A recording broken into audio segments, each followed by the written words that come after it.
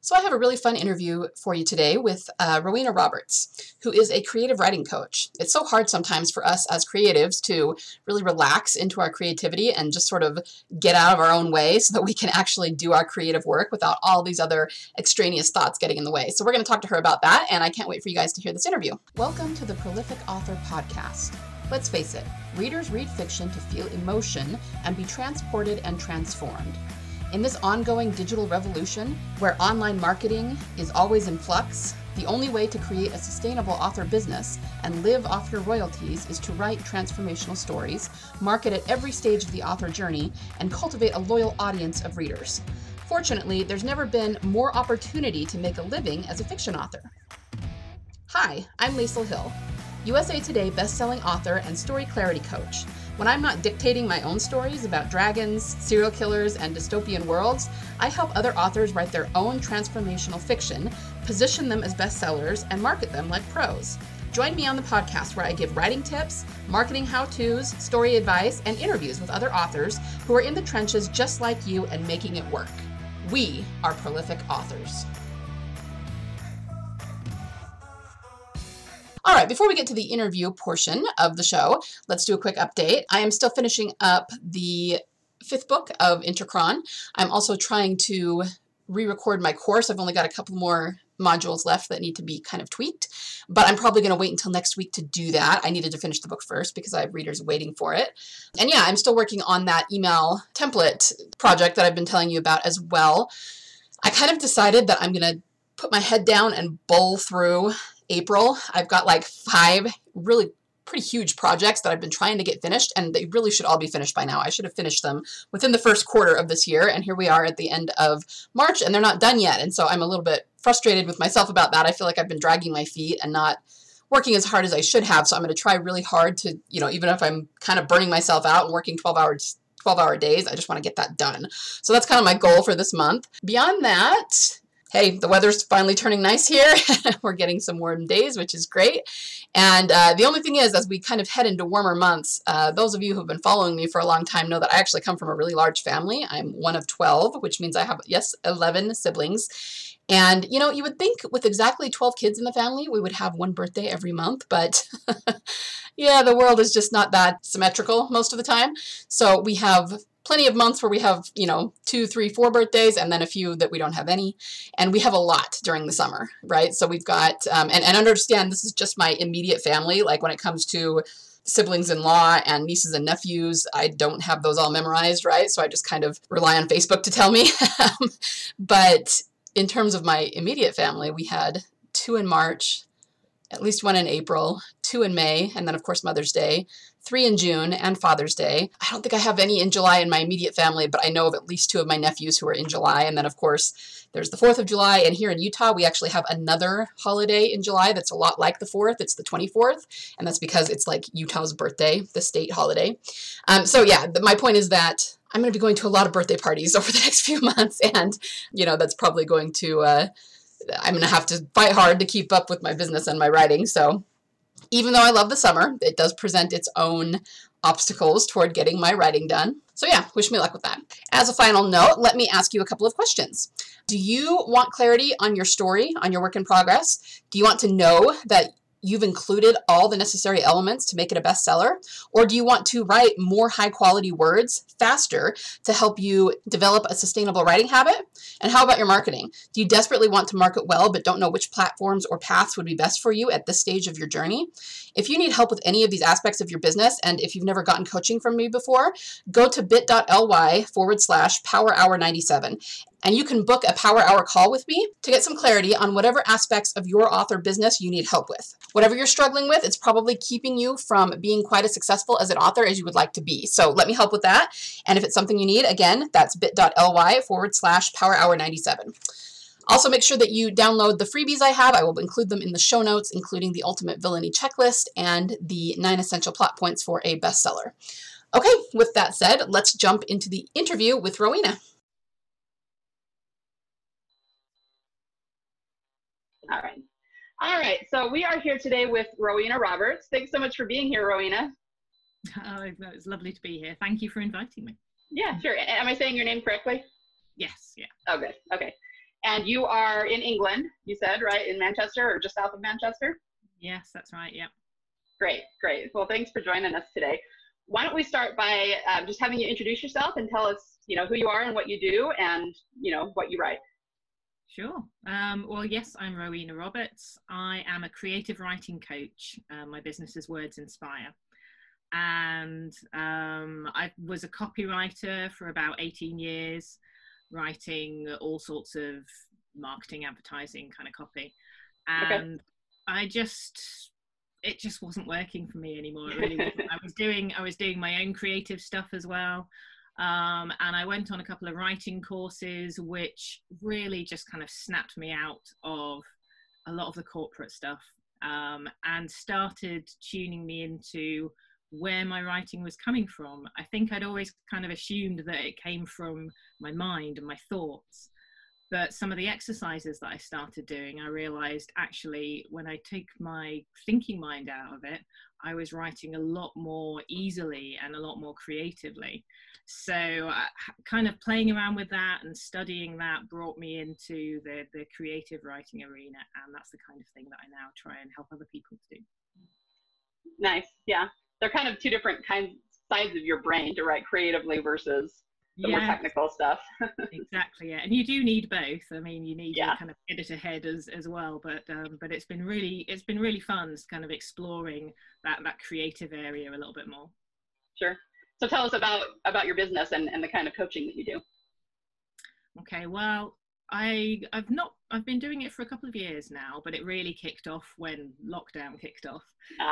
Just for the sake of, I was still hanging on to some of the copywriting, but that all disappeared as soon as the first lockdown arrived. So it's just like, okay, well, I'll go straight in with all the creative writing stuff. And it's been great. It's been really good. I don't aim to teach people writing. I figure there's a lot of people out there who have got all sorts of experience in the technicalities of writing screenplays or short stories. There's loads and loads of blogs and informations and things like this podcast where people can go to for that kind of technical information. So what I try and do is I try and help people to move past their blocks, because we all have our blocks, and really kind of tap into what I call their authentic creativity, which is what they really want to be saying and really want to be putting out there in the world and get really excited and enthusiastic about. Nice. So how do you go about doing that, helping them to find what their authentic creativity is?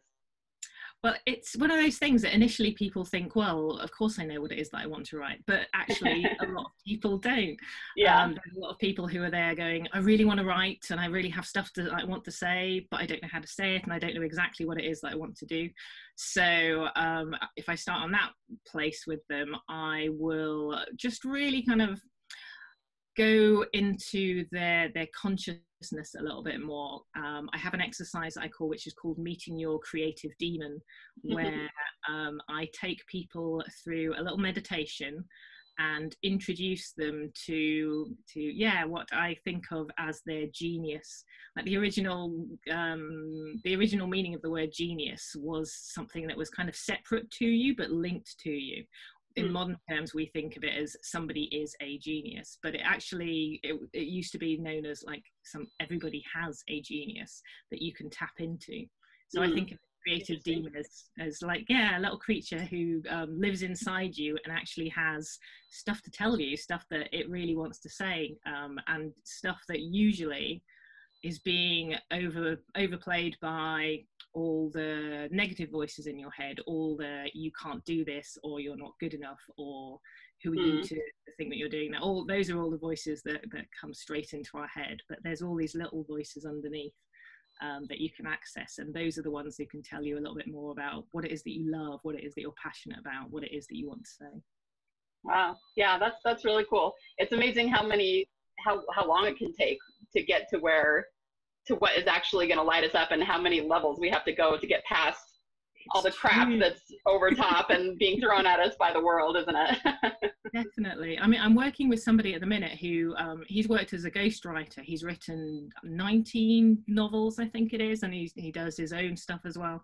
But he still feels blocked, especially when it comes to his own work. He's just like, I really want to write for myself, but I don't I don't know what it is, and I can't get going with it. I keep procrastinating, and a lot of it just tends to be that pressure that we put on ourselves. Like if he's writing for other people, he's just like, oh well, you know, I'm just doing better that they can do, that's why they've come to me, so it's okay. But when it comes to himself, he's just like, oh, this has got to be good, and it's got to be meaningful, and it's got to be what I really want to do, and all that pressure on top of him just means, right. you know, it all goes out of his head and he can't do it. But he's a Wow. brilliant writer. Yeah, for sure. So tell us about your course and your membership a little bit. How do those work? Yeah, I do online courses, which I do as group courses, small group courses. And there are weekly Zoom calls where I take them through different exercises designed to help them just play and experiment with different styles and things like poetry and prose and all of that kind of stuff. And also to dig a little bit deeper into your own voice, your own kind of consciousness, and play around with that and see what comes up. And a lot of that can be quite simple exercises around just being aware of your body, for example, and what is going on in your senses and expressing things through your senses. So on the one hand, it's quite a simple exercise for being able to describe something using your senses, but on the other hand, it actually gets people more aware of what actually is going on in their bodies, and what does that mean, and where do I feel tense, and when, and all those kinds of things. And all that stuff can slowly start feeding into greater knowledge about yourself, which then leads into the creative aspect, which is right great. Yeah. So yeah, and the group aspect is really quite important and really quite powerful, because you're sharing some of the stuff that you're writing, and that's scary. Right. Yeah. Or at least initially it's scary, but once you get past the point of, you know, comparison and not feeling good enough, then you actually realize you get a bit more perspective on your work, because you're getting realistic feedback from other people. You're realizing that other people's talents in one area are not the same as your talents in another area. So that element of comparison comes out, and actually that's when people start to get inspired by the other people, and that can be really good fun. We actually have like a haiku contest going on at the minute with some people who are on my last course, and it's just really fun to see. They're just upping their game each time and inspiring each other to new levels of creativity, which is fun. That's super fun. So does any of it function kind of like a group think tank sort of thing, where they help each other on the different aspects of the writing? Yes, yeah, it can do. I have, at the minute, I've just started a graduate scheme for people who've been on my course, and we have a monthly call, and again, it's some exercises and a catch up. If anybody wants to share anything that they've done, that they can. We also have an online group as well, where people can share things for sort of in-depth feedback, that kind of stuff. But yeah, nice. Supportiveness around it is great. And I do have a membership site as well, which is very new. This is for people who may not necessarily want the time or the money to invest into a course, but who just want to be in a community where they can just feel safe and confident enough to share any questions and share their struggles, share their writing, and just get a little bit of feedback from other people who are on that same journey as them. Yeah. I found, I haven't done it so much with my writing clients, but I have an email list of readers, and I started doing this feature once or twice a month that was, I just call it story inspiration, and I just pick a random photo or piece of art from somewhere on the internet. Usually I just pull it from Pinterest, you know, and I just say, caption this. And it's a little contest. Usually I'll give like a $5 gift card or something, but people love it. They love that sort of thing. It just fosters creativity and you know, gives them a safe space to just kind of do their own thing. So yeah, I can see why that would work really, really well for you. Really good, yeah. I do have a Facebook group as well, but I have to admit I started the membership site almost as a result of it, because the Facebook group has grown and grown and grown. And I do a weekly visual writing prompt like that, which I just call Sunday Scribbles, and it's just like, here's a picture, take a pen, go. Right, yeah. See where you go with it. And I do some exercises in there as well, and that can be a lot of fun. But it's got to the stage now where people are starting to feel intimidated. There's like 1,300 people in there. Right. You know, and there's people, I don't know who's here, I don't know who they are, I don't know if I want to be sharing things anymore. So I set up this as, you know, so I've got the Facebook group for people who don't care, and I've got, you know, for others who want to be a little bit more nurturing and a bit more safety around it, then right as well. Wow. Yeah, so you juggle a lot then, a lot of different aspects. Yeah, but it's all very similar, and I love it all. It's so much good fun. Oh, that's good. And I actually wanted to home in on something else you said. You were talking about getting them kind of in tune with what's actually happening in their body and being able to describe that. And that's really interesting because as writers, I think we need to be able to describe those kinds of things, but it's almost a skill to learn to describe something in detail. Because I think when we first approach it, when we're not skilled at writing, we kind of approach it from a high level, and we'll just write a single sentence that's really generic or really vague.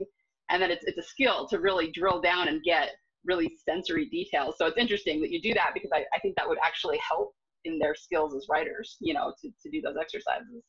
Definitely, because I mean, what you really want to do for your reader is you want them to really feel they can imagine a scene. You know, they don't want to be told what's going on. It's one of those rules of writing, isn't it? They say show, don't tell. Yeah. But show doesn't just mean the visual aspect, it means everything. You want to be there knowing what that coffee tastes like and feeling it burn the roof of your mouth. You want to be experiencing the smell of, you know, flowers in the garden and all that kind of stuff. So yeah, the more sensory input you can put in it, the more people can actually do what they love doing in books, and just kind of sinking into the imagination of it and just being there with the characters. Right. It's all about creating an experience for them. Yeah, exactly. Definitely. So I noticed that you put something about the link between creativity and intuition. Can you tell us more about that? That sounds really intriguing. Yes. Well, it did start, as I said, on these writing courses, which ironically enough were like business writing courses, but the way they ran it, they would do exercises that were very short, sharp exercises. Right, you've got 5 minutes to complete this line, or 5 minutes to write about this. And everybody would always have the same response of like, oh my God, I've got 5 minutes to do this. You know, it would be things like complete this sonnet by Shakespeare in 5 minutes. Like, what? But it was good because it actually took the pressure off. And I use this technique in a lot of the things that I do. It took the pressure off because nobody can do a masterpiece in 5 minutes. So you literally just write whatever it is that's there. And the way to do that is actually to switch off your thinking mind, because your thinking mind is busy saying, you can't do this. This is ridiculous. What on earth are we going to say?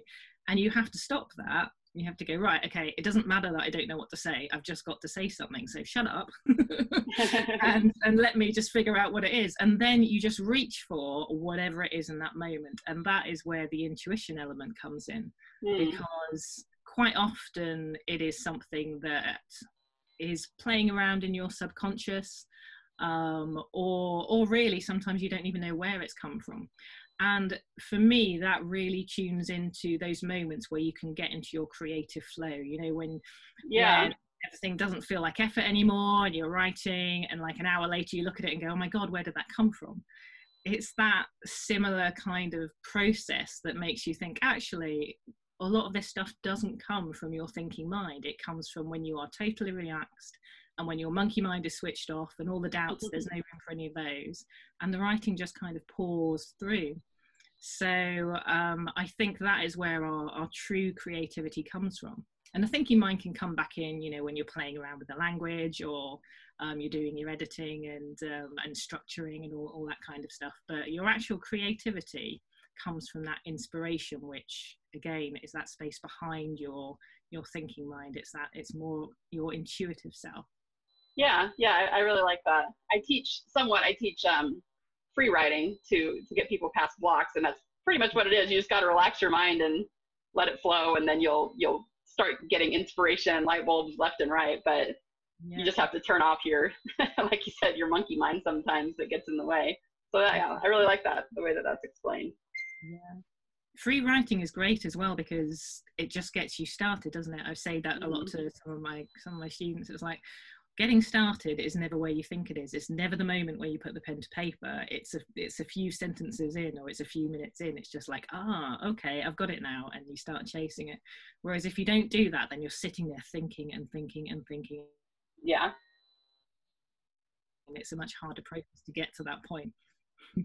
Right. It's always harder to start than Yeah. to keep going once you've started.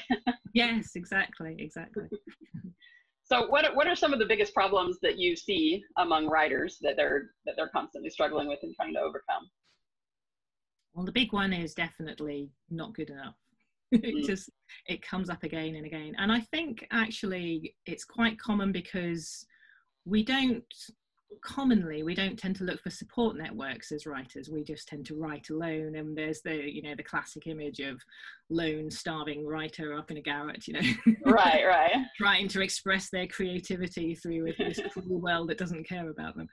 But yeah, I mean, we do write alone. There's just us and the pen or the laptop or whatever it is. So we think that that's how we're supposed to do things.